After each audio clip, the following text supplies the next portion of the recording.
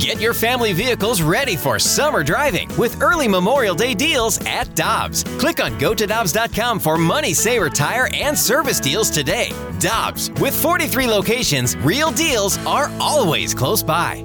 With threats to our nation waiting around every corner, adaptability is more important than ever. When conditions change without notice, quick strategic thinking is crucial. And with obstacles consistently impending, determination is essential in overcoming them. It's this willingness, decisiveness, and resilience that sets Marines apart. With our fighting spirit, we don't just fight battles, we win them. Marines are the constant our nation counts on to fight the unknown. And through adaptable problem solving, we do just that.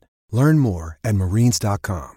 This is Carricker and Smallman. We're talking everything St. Louis Blues as we head into the Blues Booth. The Blues Booth is brought to you by Boardwalk Hardwood Floors. Boardwalk has 3 convenient locations: Manchester, Crestwood, or St. Peter. Or visit online at boardwalkhardwood.com.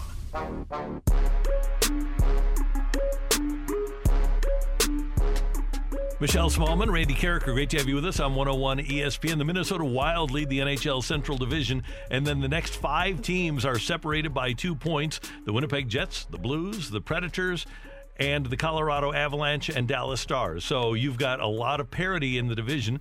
Chris Kerber, the voice of the Blues, joining us now on 101 ESPN. The Blues are getting ready to start a 4-game homestand tomorrow night with the Panthers in town. Kerbs, good morning. How you doing?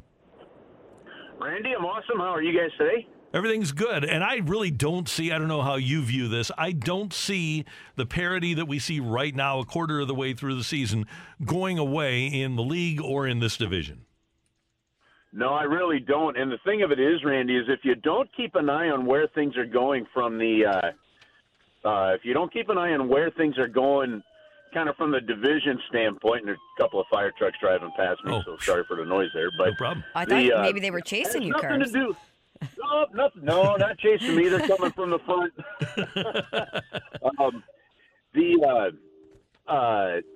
The funny thing about this is now you really have to look at the Pacific Division too, because with the start that Calgary has had, and with what Anaheim is doing, right, and kind of a little bit of an upside down aspect to that Pacific Division.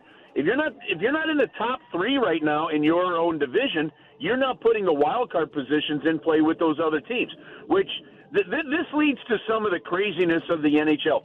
Randy, you remember the days, I'm sure you do too, Michelle, right, where when somebody used the phrase, "Oh, everybody gets in the playoffs and the regular season doesn't matter in the NHL," right, and you could actually justify that statement.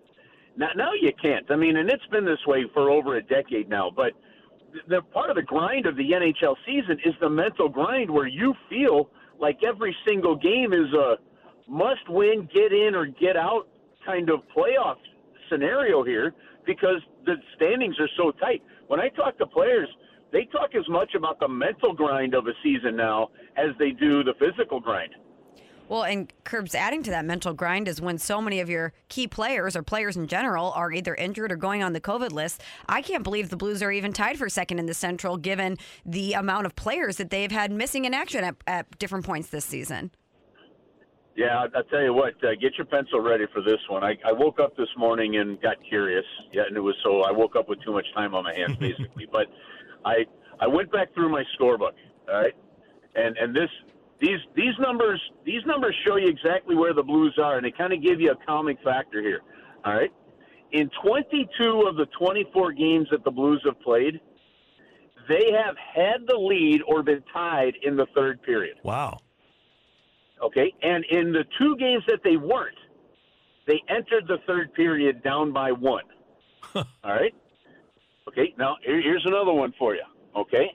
In the final 10 minutes of the third period, in only 2 games of the 12 games that the Blues have lost, right? The 4 in overtime and the 8 in regulation, right?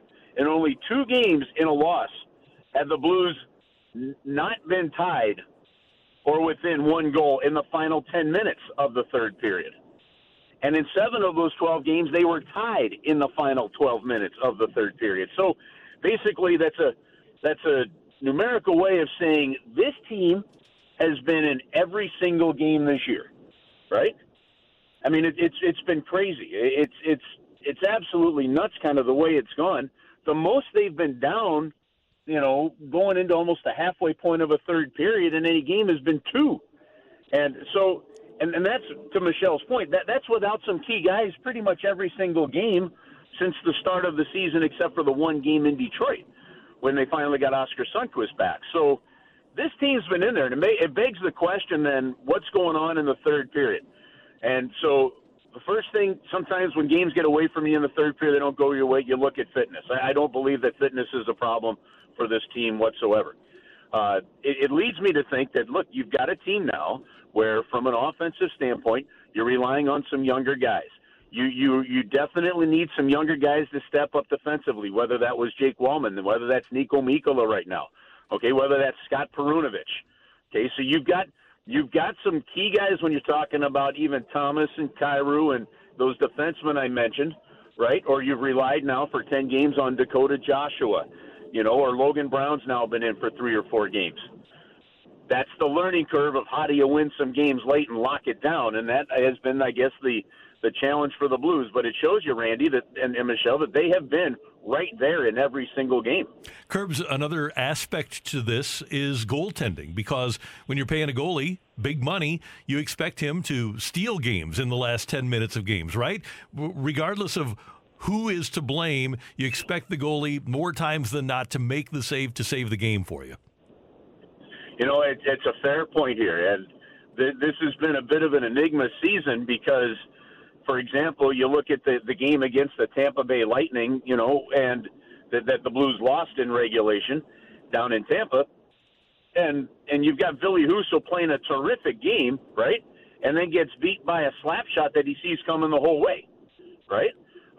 So to me, those are the scenarios that do make you question, that do challenge you a little bit, because while I think you've gotten really good goaltending for the most part throughout this season, there have been those hiccups at the key moments that I shouldn't say have cost you a game, but have impacted the game.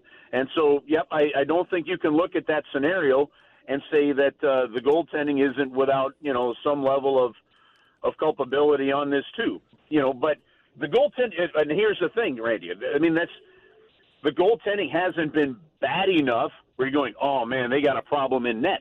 That's not the issue here. But the goaltending, kind of like some of the team play in the third period, has been just not good enough to seal the deal at times. Yeah, I could see and I could hear Craig Berube using the old Bill Parcells line that we use on this show a lot. Don't tell me about the labor, just show me the baby. Yeah, you know what? Dude. Okay, I'm going to use that. I'm going to use that. Listen, this is what's so great about this head coach, and you guys know this. Like, he just doesn't mince words. No. I asked him before Logan Brown's first game, right? I got to quit saying the word right. Tanger and I were talking about that. That's my crutch word. So anytime I do that, I gotta make a donation or something like that to the Big Brothers or something. But I asked him about Logan Brown, and he said, "Look, he's a big guy. He's got good hands. He's got skill. We just need him to play within his strengths, use his body, and then hold the puck in the zone and make the plays when they're there." I mean, that's about it. Like, if you think about it, it's coloring, it's painting by numbers, isn't it? I mean, but it's so true and accurate. And what has Logan Brown done? He's coming here in 3 games, albeit the first couple games, 2 somewhat limited minutes. But in that last game, he and Dakota Joshua were the best 2 forwards with Ivan Barbashev through the first period. All right, so I almost did it then there again too. So the fun part, the fun part is this guy. He's just very direct. So he has said to us at times, "Look, every now and then it wouldn't hurt us to get an extra save here and there." I mean, that's putting it on the goaltenders too. So I'll tell you, you're kind of encouraged, though, aren't you? I mean, you're in every single game right now, and this is against some of the top teams in the league. So you figure, okay, if you can, and I mean, you still have to do it, if you can figure out that part of the third period, this team could be one of the hardest teams to beat in the league. No doubt. They have a chance to be really good, and once they're, Michelle and I talked about it earlier, once they're together, they'll be fun. Curbs, I will be at the rink tomorrow. I'm actually filling in for Alex on Saturday, so I'm going to take in the entire pregame experience tomorrow. So I will see you at the rink tomorrow night. I can't wait to see you guys, and this will be another fun week of hockey, without a doubt. That's going to be great. 4-game homestand starting tomorrow night against Florida, 6 o'clock pregame here on 101 ESPN. Curbs, have a great day. All right, you too. You and Michelle have an awesome week.